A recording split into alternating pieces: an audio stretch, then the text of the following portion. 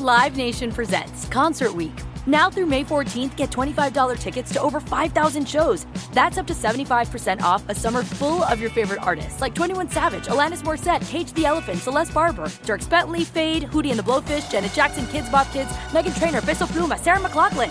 Get tickets to more than 5,000 summer shows for just $25. Until now through May 14th. Visit LiveNation.com/Concert Week to learn more and plan your summer with Sean Paul, Sum 41, 30 Seconds to Mars, and Two Door Cinema Club.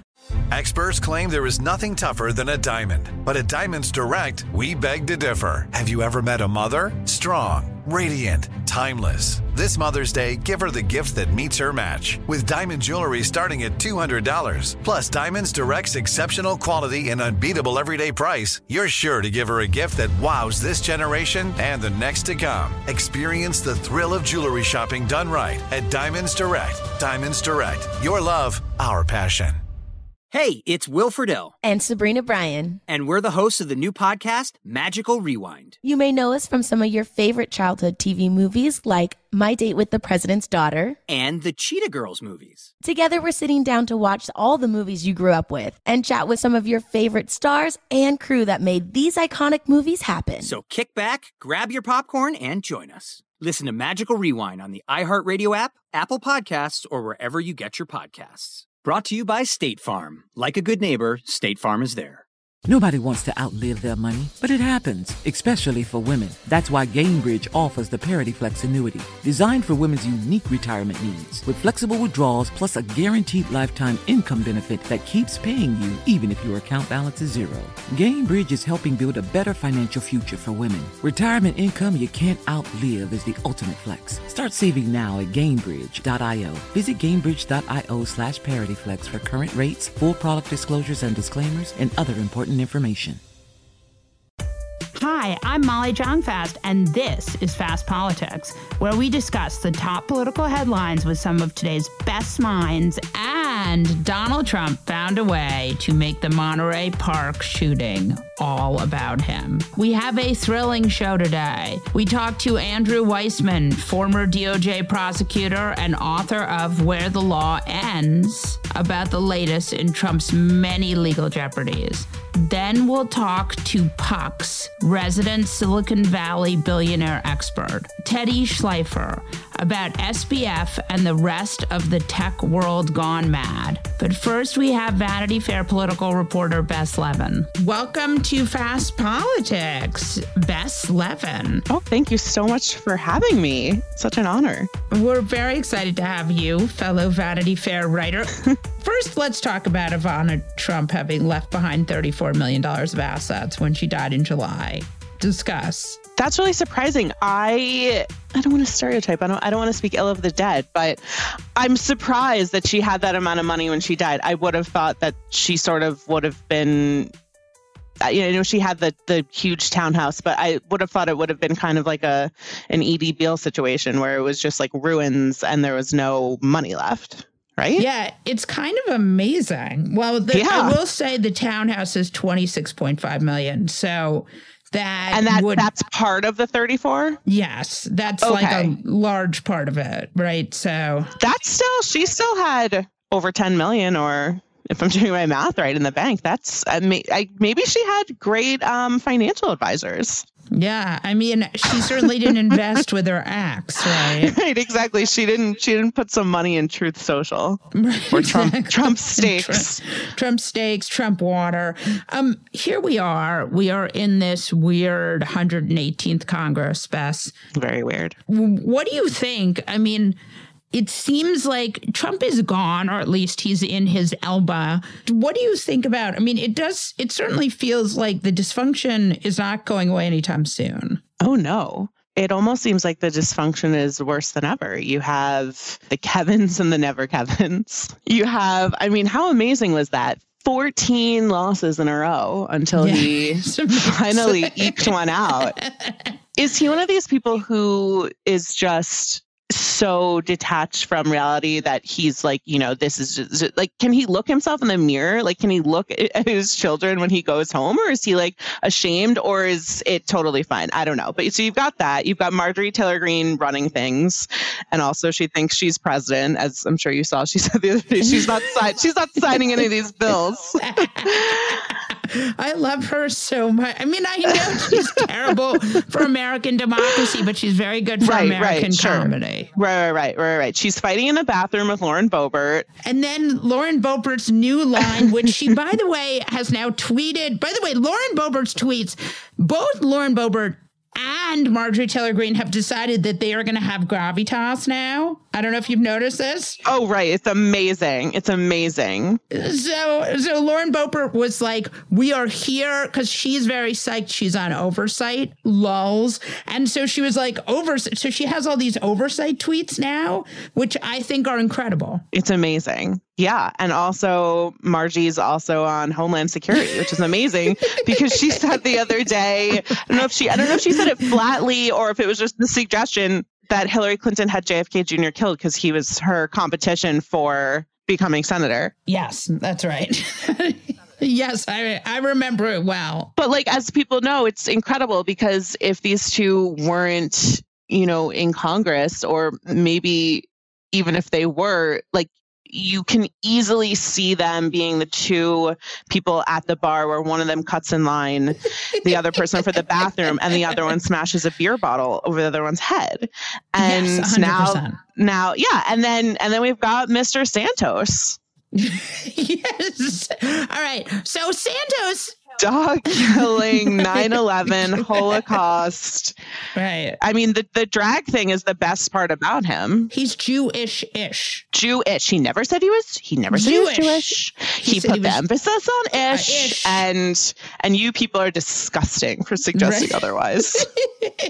I don't know how you live with yourself. I mean, yes. And then the tweets now, he's got this real righteous indignation. Oh, God, they're so good. They're so good. I will not be distracted by this. Right. The people of NASA elected me as the child of Holocaust survivors to serve in Congress. And now that I'm not the child of Holocaust survivors. It's amazing. And like, we haven't even talked about these people make Jim Jordan somehow look serious. I don't know. But he's not, obviously. Today's Punch Bowl was all about Jim Jordan and the ways in which he is pushing the levers. I'm sorry, Jim Jordan?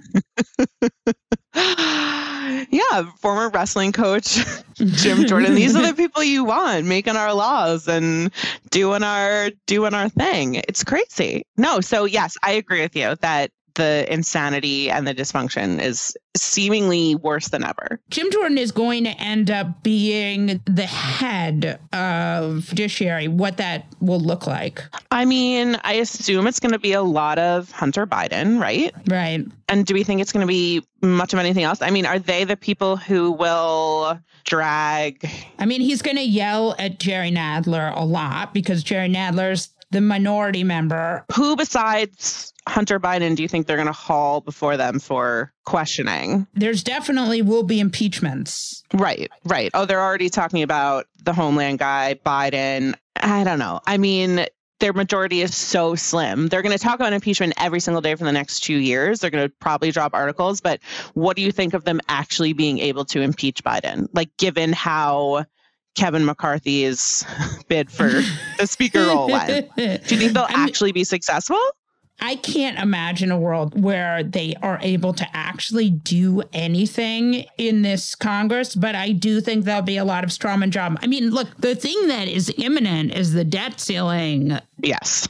Well, just the debt ceiling. Right. I mean, June is when we run up to this. All right. We already, yesterday was when we ran up to the debt ceiling, but Janet Yellen said she could do some weird accounting and not to worry until June.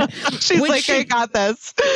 It's important to note that no other country has this debt ceiling. It's a completely made up fiasco. It has been weaponized by Jim Jordan and his people in the Freedom Caucus. So these these are fake problems that Jim Jordan World has decided are going to help them. Right. Oh, and they'll definitely use them for, hostage situations and tactics for sure, because they don't actually care about the economy. Right. I mean, and they certainly don't care about like spending less. I mean, oh God, no. I mean, I feel like that is like an amazing little bit of sorcery right there. Oh yeah, no, they don't care at all. If a Republican president is in office, they're like, spend it all, Right. do all the tax cuts. It matter. And now they're like, screw you, Joe Biden, you deadbeat piece of shit. I do think it is an incredible bit of sorcery. I want to get back to Santos for a minute because we moved too quickly through this. Yes. He is one of the 4 votes that McCarthy desperately needs in order to stay speaker. But every day is another embarrassing revelation. So it's incredible. The scarf, right? The dog killing, the Holocaust. One of my favorites, the little one, is that he was a volleyball star at Baruch College and like helped them 2 knee replacements, 2, and helped them beat Harvard and Yale, which, it turns out they never played Yale when he claimed to have gone there. Like, it's so amazing. But yeah, the dog stuff is truly terrible. If it were me and I were lying about something as ridiculous as what sport I played in college, I don't think I would have picked volleyball. Yeah, I mean, I guess he's tall, so maybe he thought it would be believable. I agree with you that, I don't know, volleyball is kind of, I don't want to offend your volleyball listeners, but maybe volleyball seems kind of lame, but maybe he thought it would be believable. He was like, I can't get away with saying football. Does Baruch College have a football team, by the way? Does Baruch College even have a volleyball team? I'm not sure they do. I think shockingly they do. And I only say shockingly because like literally he doesn't tell the truth about anything. It is a city college. Apparently what his pattern is he steals stories from other people he knew, and he stole that from someone he knew. Oh, okay. And just like the scarf, the Burberry scarf that he wore at the January 5th. And he said he lost 4 employees in the Pulse shooting. Like, what? And it's not true at all. It's not true at all. Like, what? I once had this date with a guy like years ago before I was married. I've been married 10 million years. Yeah. He said he grew up next to Chernobyl. And my husband was like, you know, that's a lie, right? And I was like, no, it's possible. And he was like, no, it's a lie. And like, I always think back on this idea that like, you can't have too many of those things, right? Like, No. He has all of them. 9/11, the Holocaust, Pulse nightclub shooting. Right.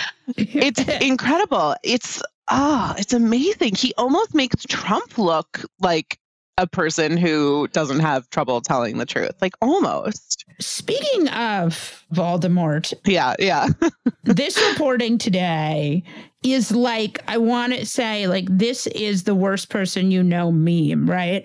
Donald Trump says, and I mean, again, we never talk about, like, Donald Trump, I don't want to pay him a compliment because obviously I don't want to pay him a compliment, but I do think it's an interesting, he does have some smart political instincts. Yes. And you will remember when Roe was overturned, he said, this is going to be real fucking bad for the Republican Party. And he turned out to be right. And so today, the Oracle of Palm Beach, which he is not, said that under no circumstances should Republicans vote to cut a single penny from Medicare or Social Security, because the dumbest person you know is actually maybe smarter than Kevin McCarthy. Yeah, it's interesting. He does, that's the really annoying thing about him. It's like, sometimes he's kind of funny. Things like that. Right, I know. Well, that's how he won the nomination. It's the whole thing with like, DeSantis is terrible, and I think he would be just as bad as Trump. But then people are like, he doesn't have Trump's, like, he's not charismatic. I think New York Magazine called it Trump's sinister charisma. Exactly. Like, he doesn't have that. He's just like, terrible. And that's the problem with Trump. It's like, it would be great if you just weren't present. You were just this, circus sideshow that we could like sometimes laugh at without being like, oh, but it's really bad for society and humanity. But yeah, he's smarter than Kevin McCarthy. He's so bad at politicking, it feels like. He's so obvious in everything he does. And I agree, like he's somehow like not, this is a crazy sentence, but like not as smart as Trump. What? This is in no way an endorsement of anything. I mean, Trump is a real fucking idiot, and he's a terrible, terrible human being and a terrible politician. But I'm not sure he would have lost 14 speakership races in a row. I don't think so either. Now, would that be because he would like send out his goons to send a message that there would be broken kneecaps?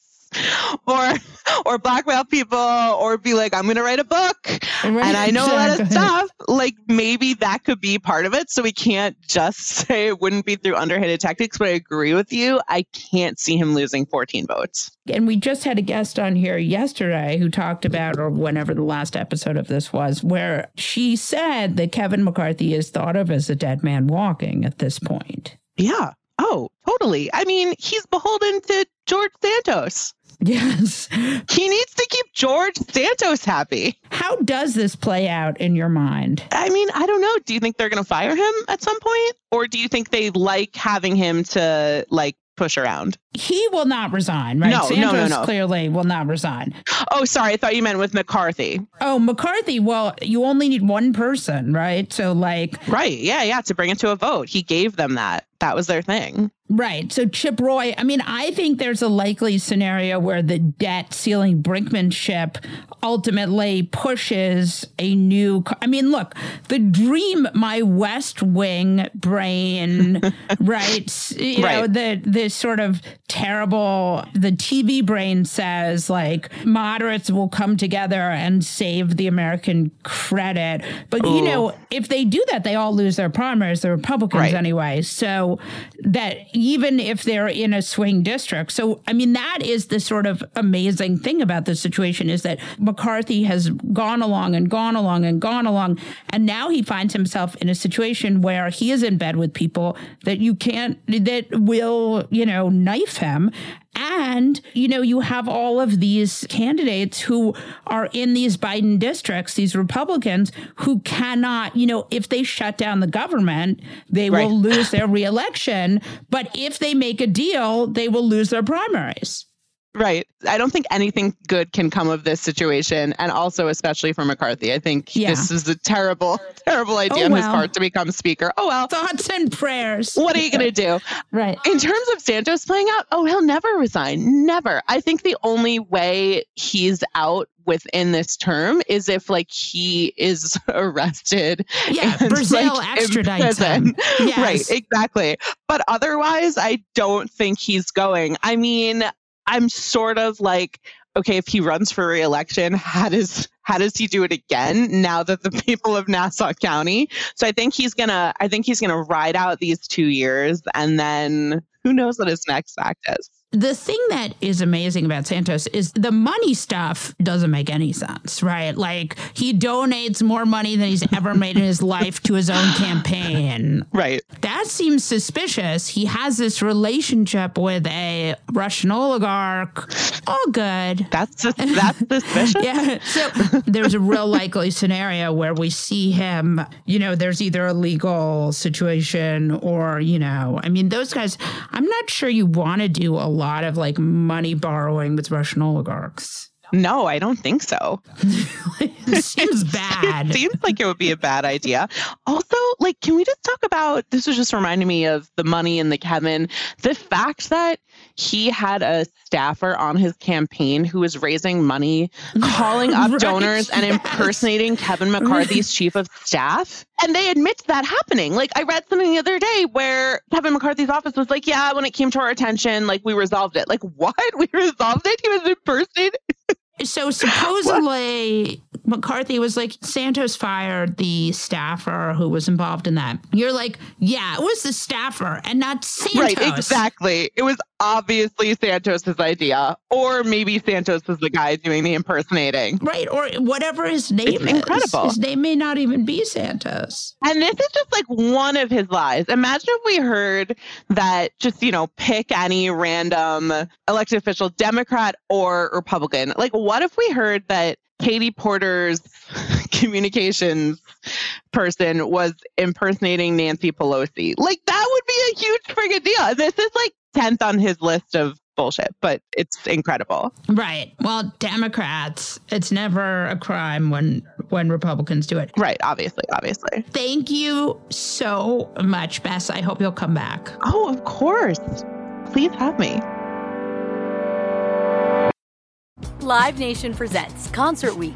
Now through May 14th, get $25 tickets to over 5,000 shows. That's up to 75% off a summer full of your favorite artists like 21 Savage, Alanis Morissette, Cage the Elephant, Celeste Barber, Dierks Bentley, Fade, Hootie and the Blowfish, Janet Jackson, Kids Bop Kids, Meghan Trainor, Peso Pluma, Sarah McLachlan. Get tickets to more than 5,000 summer shows for just $25. Until now through May 14th.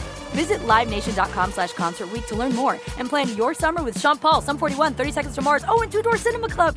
Zero Foxtrot isn't just a brand, it's a way of life. Founded and operated by veterans, Zero Foxtrot's unique apparel and gear echoes the grit of the warrior culture. Zero Foxtrot dedicates itself to producing content, honoring the sacrifices of forgotten heroes of the past, and connecting history to the present. Embark on a journey with Zero Foxtrot today at zerofoxtrot.com. It's not merely our products, it's about the ethos that we embody. Rugged, resilient, and timeless. Hi, I'm Cindy Crawford, and I'm the founder of Meaningful Beauty.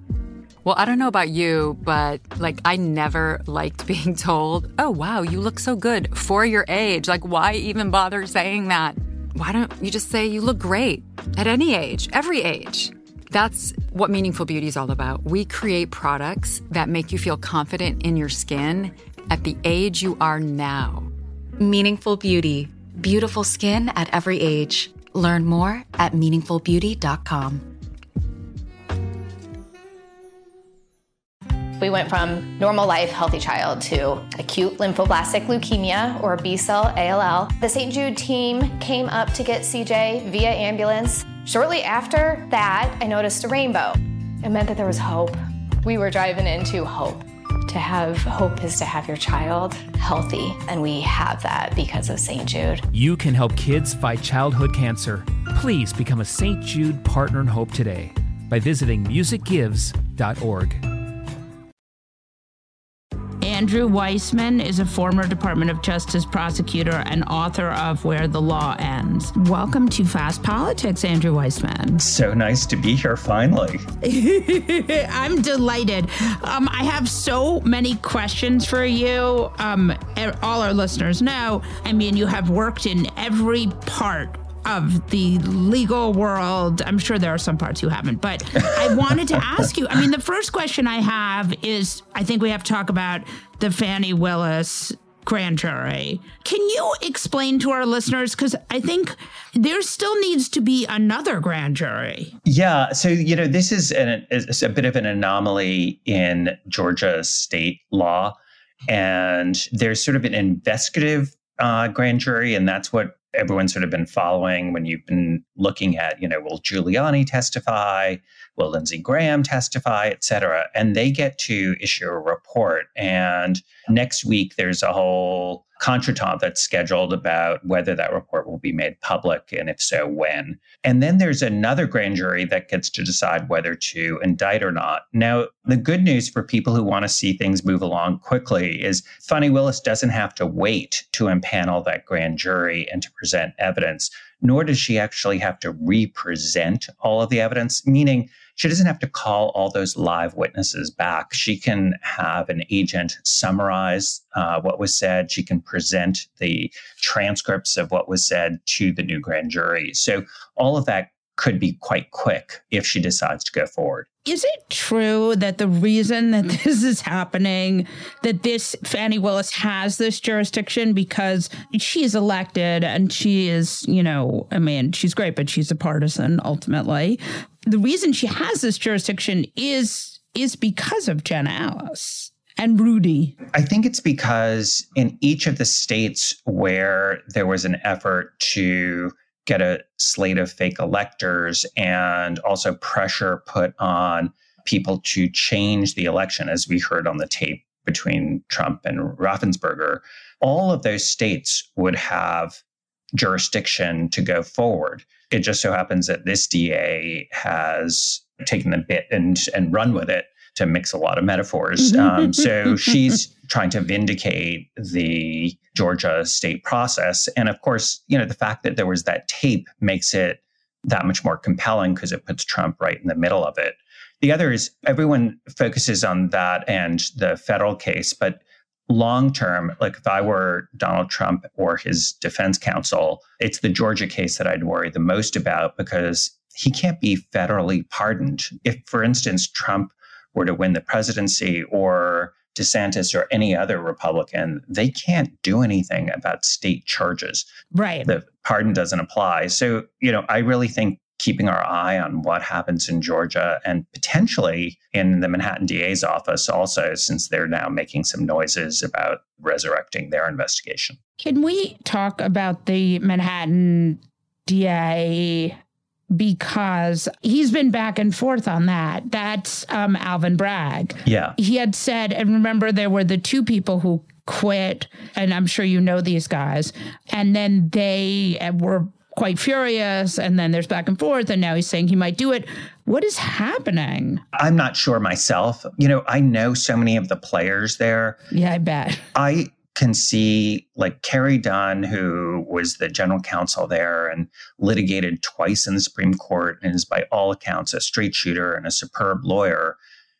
For him to leave, suggests what the hell's going on. Right. On the other hand, the team that just tried Weisselberg and others there, who I also know, are also wonderful, appropriately aggressive prosecutors. So, where I hope this comes out is that there was just a disagreement about the necessary quantum of proof. And some people thought that there was more that was needed and others thought there wasn't. That's sort of my best guess because I sort of assume good faith on both sides. And also, it's not like Alvin Bragg had some political motive to delay things. I mean, he was sort of very, politically, it would be good for him to bring the case. And so you kind of want your prosecutors to not be operating that way and to be trying to do a fair assessment of the case. On the other hand, you also don't want them to be afraid of bringing a righteous case and afraid of losing or afraid of the controversy.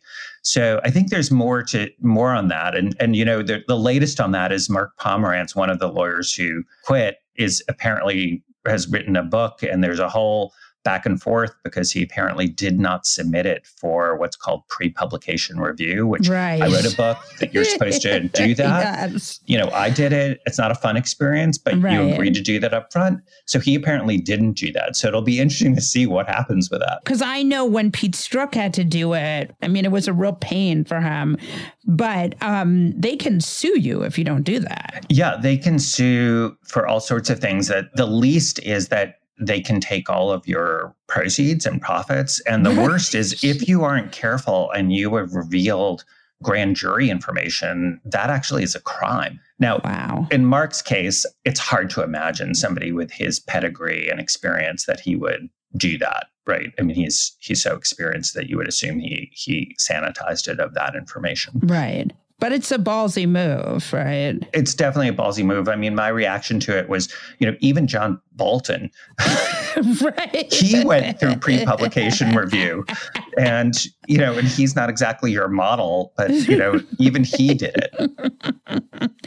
It's so interesting. I mean, it's just such a sort of like, we really do find ourselves in this strange situation. So Trump has all of these legal cases against him.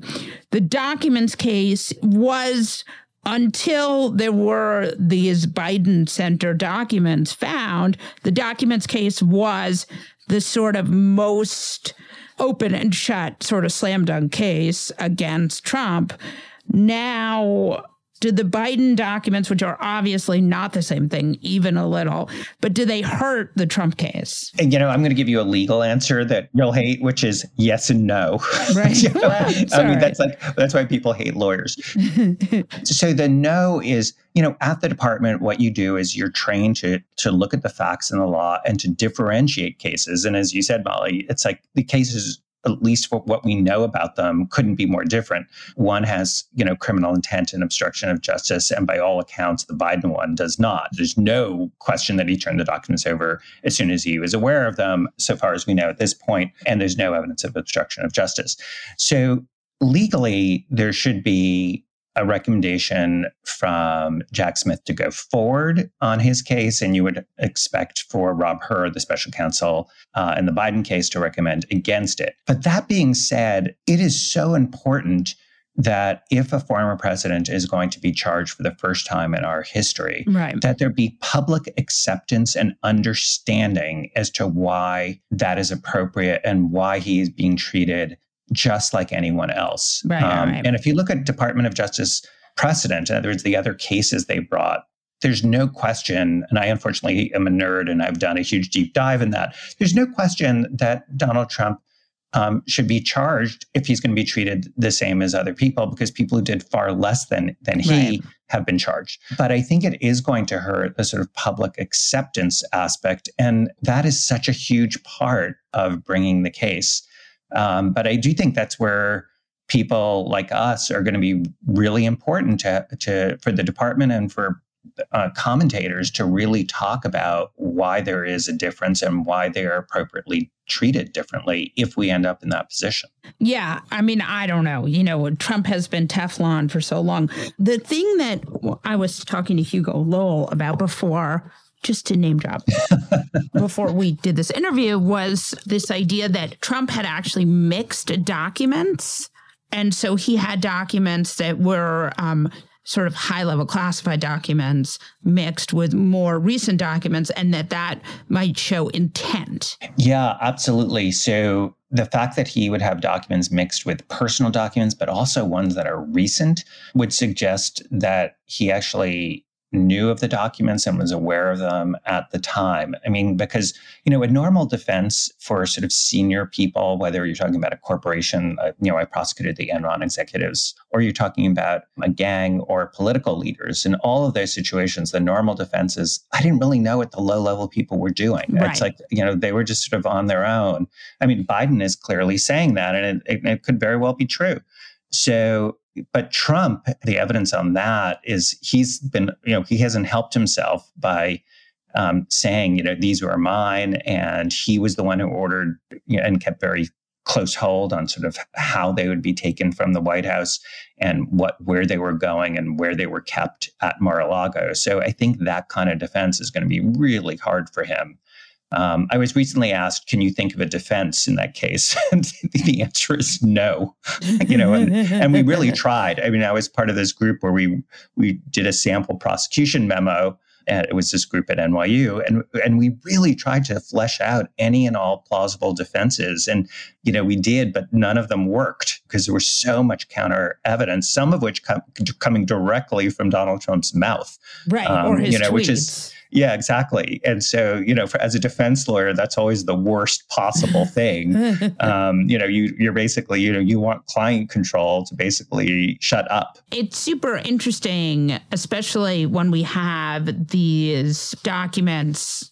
The thing I was struck by was that the Trump people were all immediately, in my mind, I thought, wow, they put a special prosecutor on the Biden documents much more quickly than they put the special prosecutor on the Trump documents. That is pretty shocking. But the Trump people immediately started making the case that the special prosecutor that Biden had gotten was actually a deep state plant because he had worked at the FBI for the head of the FBI who was appointed by Trump.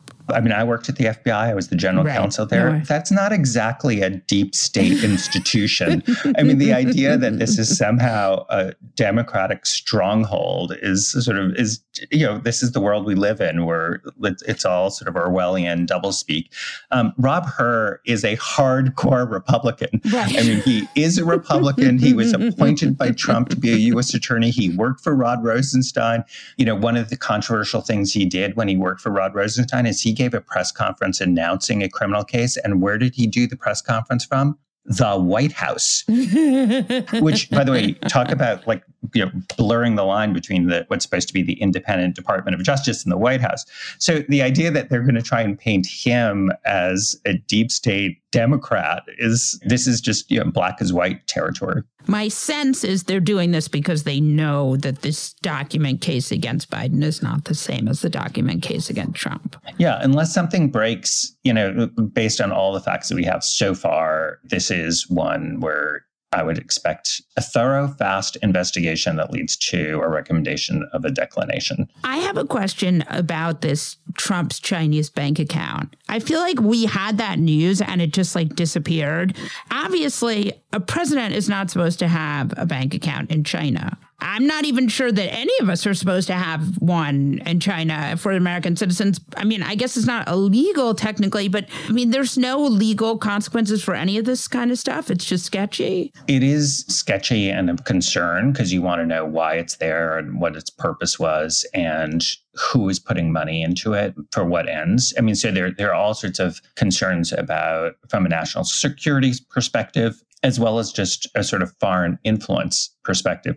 But there is a way in which, a sort of very obvious way in which it could be illegal, and I stress could.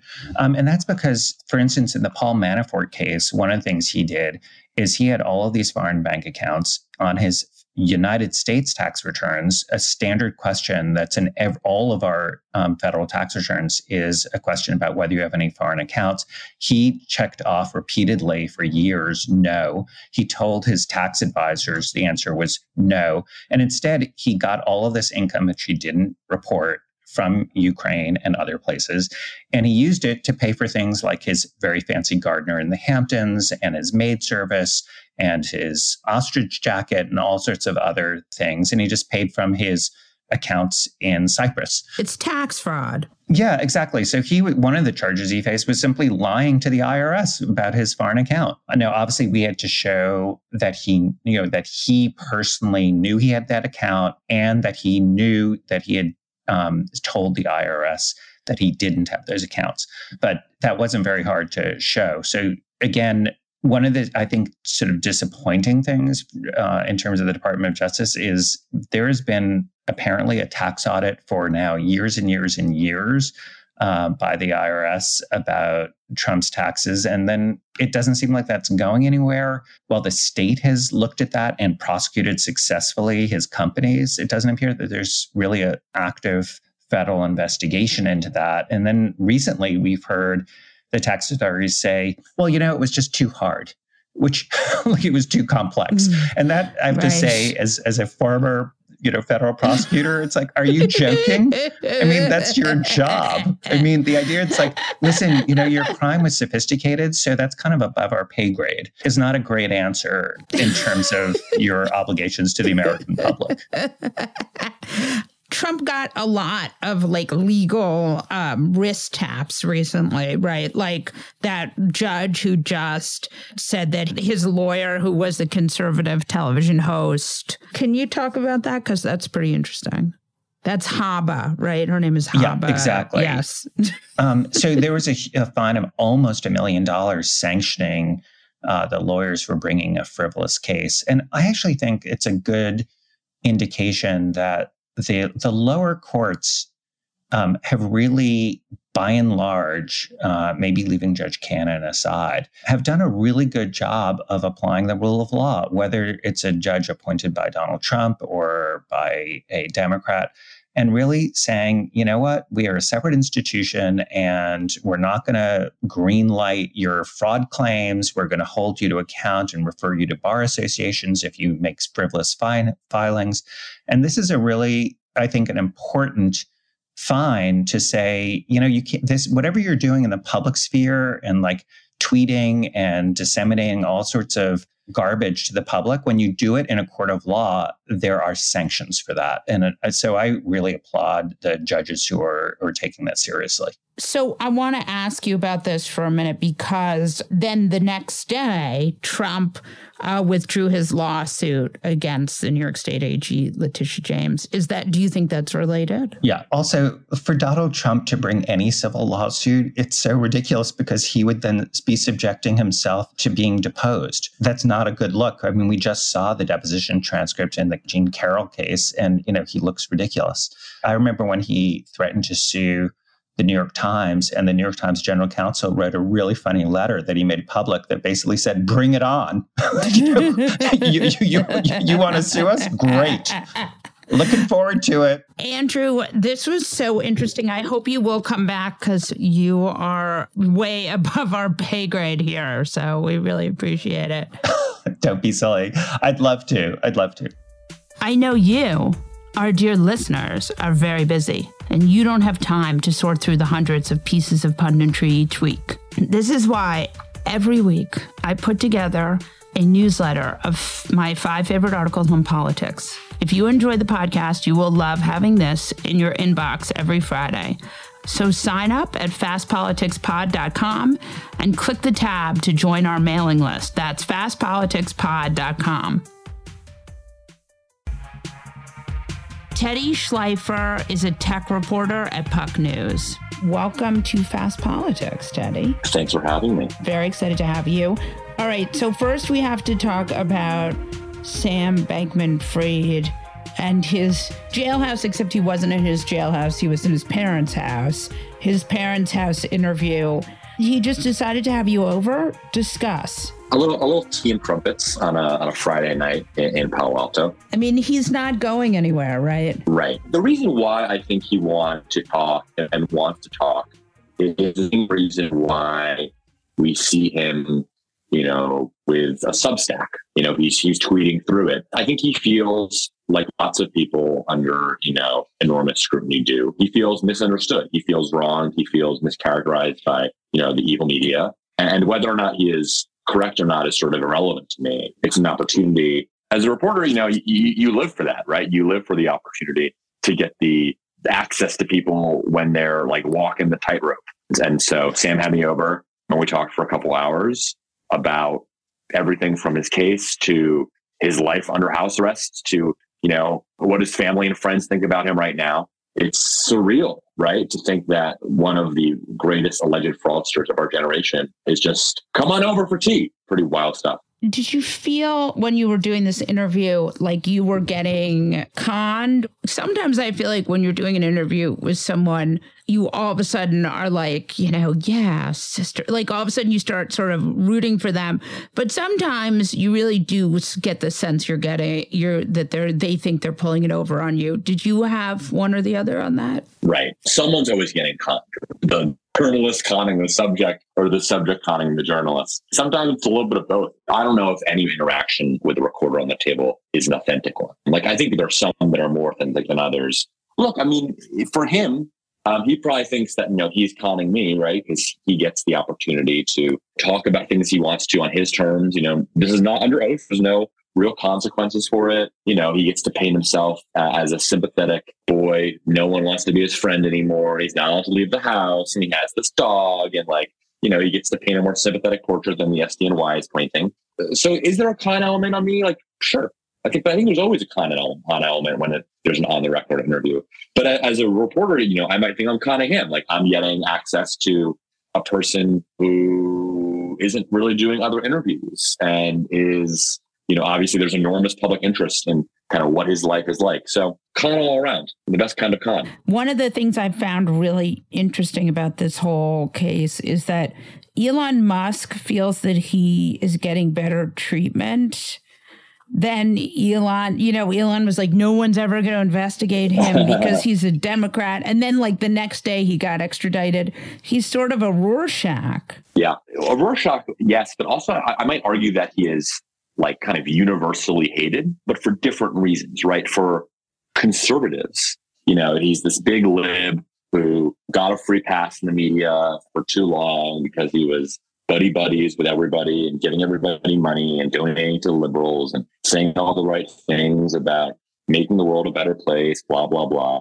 It's funny because on the left, there were lots of leftists who saw him as this crypto stooge who was, bringing the party into unsavory industry and his neoliberal agenda, and, hanging out with Tony Blair and Anthony Scaramucci and spreading gospel capitalism. So and to say nothing of the fact that obviously he's now a, albatross of the Democratic Party, as, groups have to distance themselves from Sam. Look, I mean, it's not like Bernie Madoff had friends by the end of this politically, or, Elizabeth Holmes or whomever. And everyone hates Sam Bankman-Fried. Elon used to be a hero of the left until 2016, 2017, when he's kind of started going on his own. He was tweeting then, but the public opinion on Elon has transformed over the last 5 years. I don't know. He is a choose your own adventure. People are mad at him for any number of things. I mean, he did also give money to Republicans too, right? Yeah, I've done some reporting on this. And the gist of it is Sam did donate some money to Republicans. Could I believe, based on my reporting, that Sam donated 10, 20 million bucks to Republican interest groups or to C4s? Sure. But the preponderance of Sam's money was still going to Democratic causes.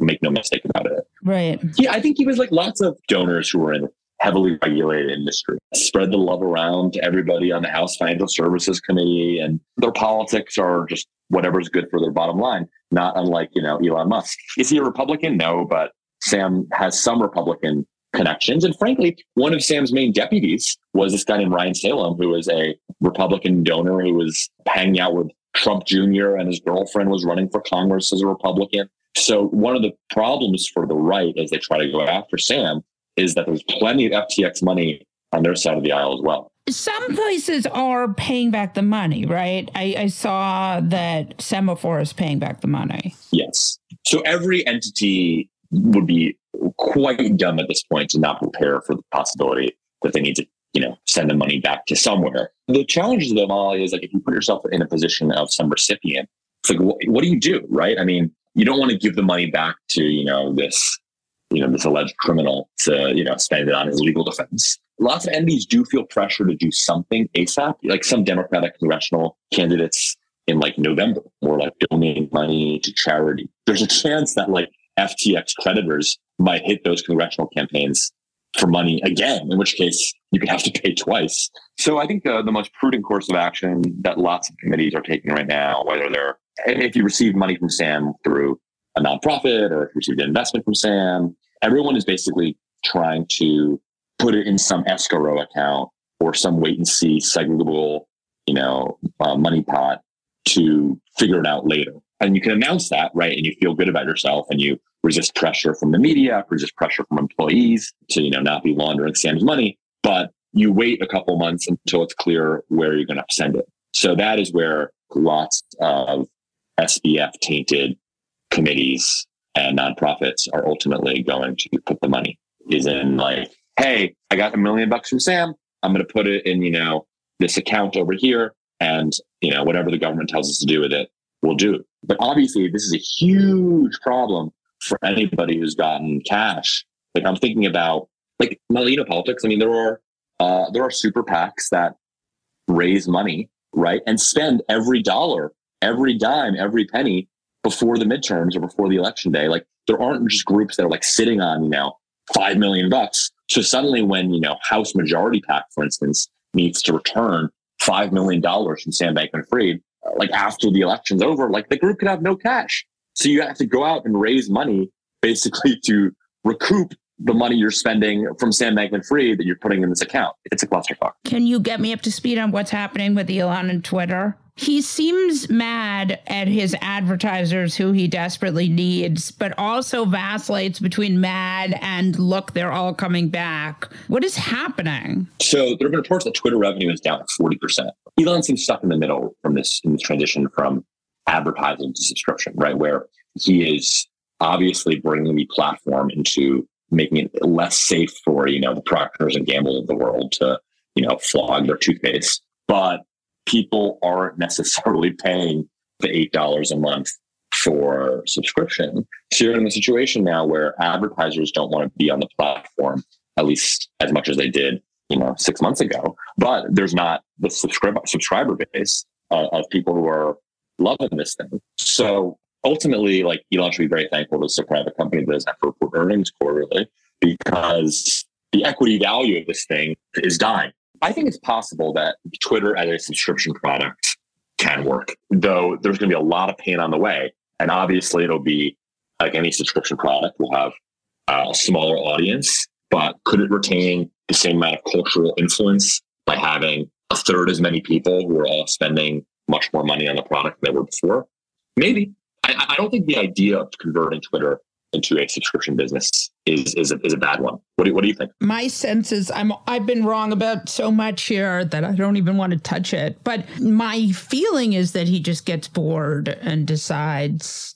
I mean, I just wonder how long until he gets bored doing this. When he first took over, everyone was, like all the people on the right were delighted, right? And they were like, he's going to get us what we've always deserved. But ultimately, you can't, this entitlement is unquenchable. So, after a while, they were like, why hasn't Elon, delivered me millions of followers and, Ben Shapiro money? I'm not convinced, like, why does he want to do this now? Everyone is mad at him. His, cat turd, who was his bestie, is, torturing him. I mean, why doesn't he want to just go back to doing rockets? Sure. So if you look at Elon's own Twitter feed and, who he replies to. Do you ever look at stuff like that? It's a fascinating window into just why he might be doing this, right? He is I think you and I are sitting here saying wow, this doesn't seem to be going well. But if you put yourself in Elon Musk's shoes,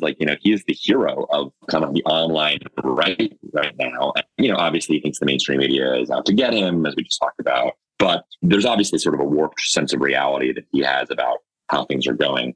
And I'm not totally sure that what we think matters. It does seem to me like this just doesn't, I guess you think as long as he's having fun, he'll keep doing it. Yes. As long as he's having fun, as long as there's not pressure from his own investors and his own creditors to cut this bullshit out, right? Ultimately, there are smart people who gave him money, who invested money in this company. And if Elon Musk is having a great time, but this company is tanking financially, there's got to be some come to Jesus moment eventually.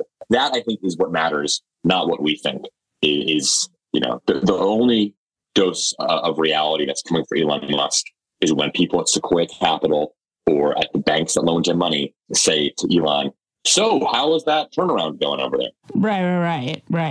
I mean, or, he loses control at Tesla. Right. That's the other kind of financial pressure. Teddy, this was so great. Thank you so much for coming on. And now your moment of fuckery. Molly Jung Fast. Jesse Cannon. So obviously the GOP now owns that they gave Marjorie Taylor Greene a seat on the Oversight Committee. And Representative McCall of Texas, he had defended on the Sunday shows, and he said, I will tell you, she has matured. I think she realizes she doesn't know everything, and she wants to learn. It became, I think, more of a team player. And you know what she said? Hold my beer. Yeah, Marjorie Taylor Greene spent the day spinning conspiracy theories on the internet. And again, this is something that anti-vaxxers have started doing a lot, and it's just mind-numbingly, amazingly stupid. Diamond and Silk, who are pro-Trump pundits, one of them, Diamond, died. And again, we don't know how she died. There was, I think, an autopsy, but it has not been revealed. But Diamond and Silk were serious anti-vaxxers who believed that lockdowns and masks and vaccines all, were much worse than actually being safe. Marjorie Taylor Greene, furious, I demand immediate investigation into COVID vaccines and the dramatic increase of people dying suddenly. This can no longer be ignored and is not political. Well, first of all, it's absolutely political, right? She's an anti-vaxxer. But second of all, Diamond was a big anti-vaxxer. So does that mean Diamond was secretly vaccinated? I know. And you know what's so weird? The one time they got mad at Trump, the only time they ever crossed him, was when he pushed the vaccine. You can be an anti-vaxxer, but you can't then say you were killed by the vaccine. Yeah, well... or can you when you haven't matured and the rules don't matter to you? That's simple physics there. That's it for this episode of Fast Politics. Tune in every Monday, Wednesday, and Friday to hear the best minds in politics make sense of all this chaos. If you enjoyed what you've heard, please send it to a friend and keep the conversation going.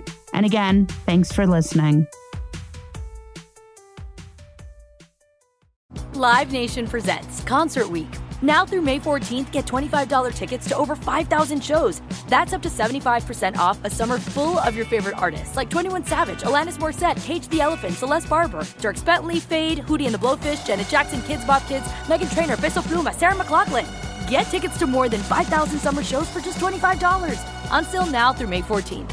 Visit LiveNation.com/Concert Week to learn more and plan your summer with Sean Paul, Sum 41, 30 Seconds to Mars, and Two Door Cinema Club. Nobody wants to outlive their money, but it happens, especially for women. That's why Gamebridge offers the Parity Flex annuity, designed for women's unique retirement needs, with flexible withdrawals plus a guaranteed lifetime income benefit that keeps paying you even if your account balance is zero.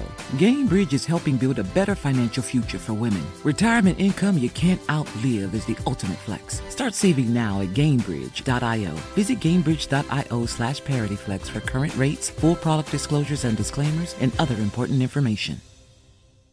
Zero Foxtrot isn't just a brand, it's a way of life. Founded and operated by veterans, Zero Foxtrot's unique apparel and gear echoes the grit of the warrior culture. Zero Foxtrot dedicates itself to producing content, honoring the sacrifices of forgotten heroes of the past, and connecting history to the present. Embark on a journey with Zero Foxtrot today at zerofoxtrot.com. It's not merely our products, it's about the ethos that we embody. Rugged, resilient, and timeless. We went from normal life, healthy child to acute lymphoblastic leukemia or B-cell ALL. The St. Jude team came up to get CJ via ambulance. Shortly after that, I noticed a rainbow. It meant that there was hope. We were driving into hope. To have hope is to have your child healthy, and we have that because of St. Jude. You can help kids fight childhood cancer. Please become a St. Jude Partner in Hope today by visiting musicgives.org.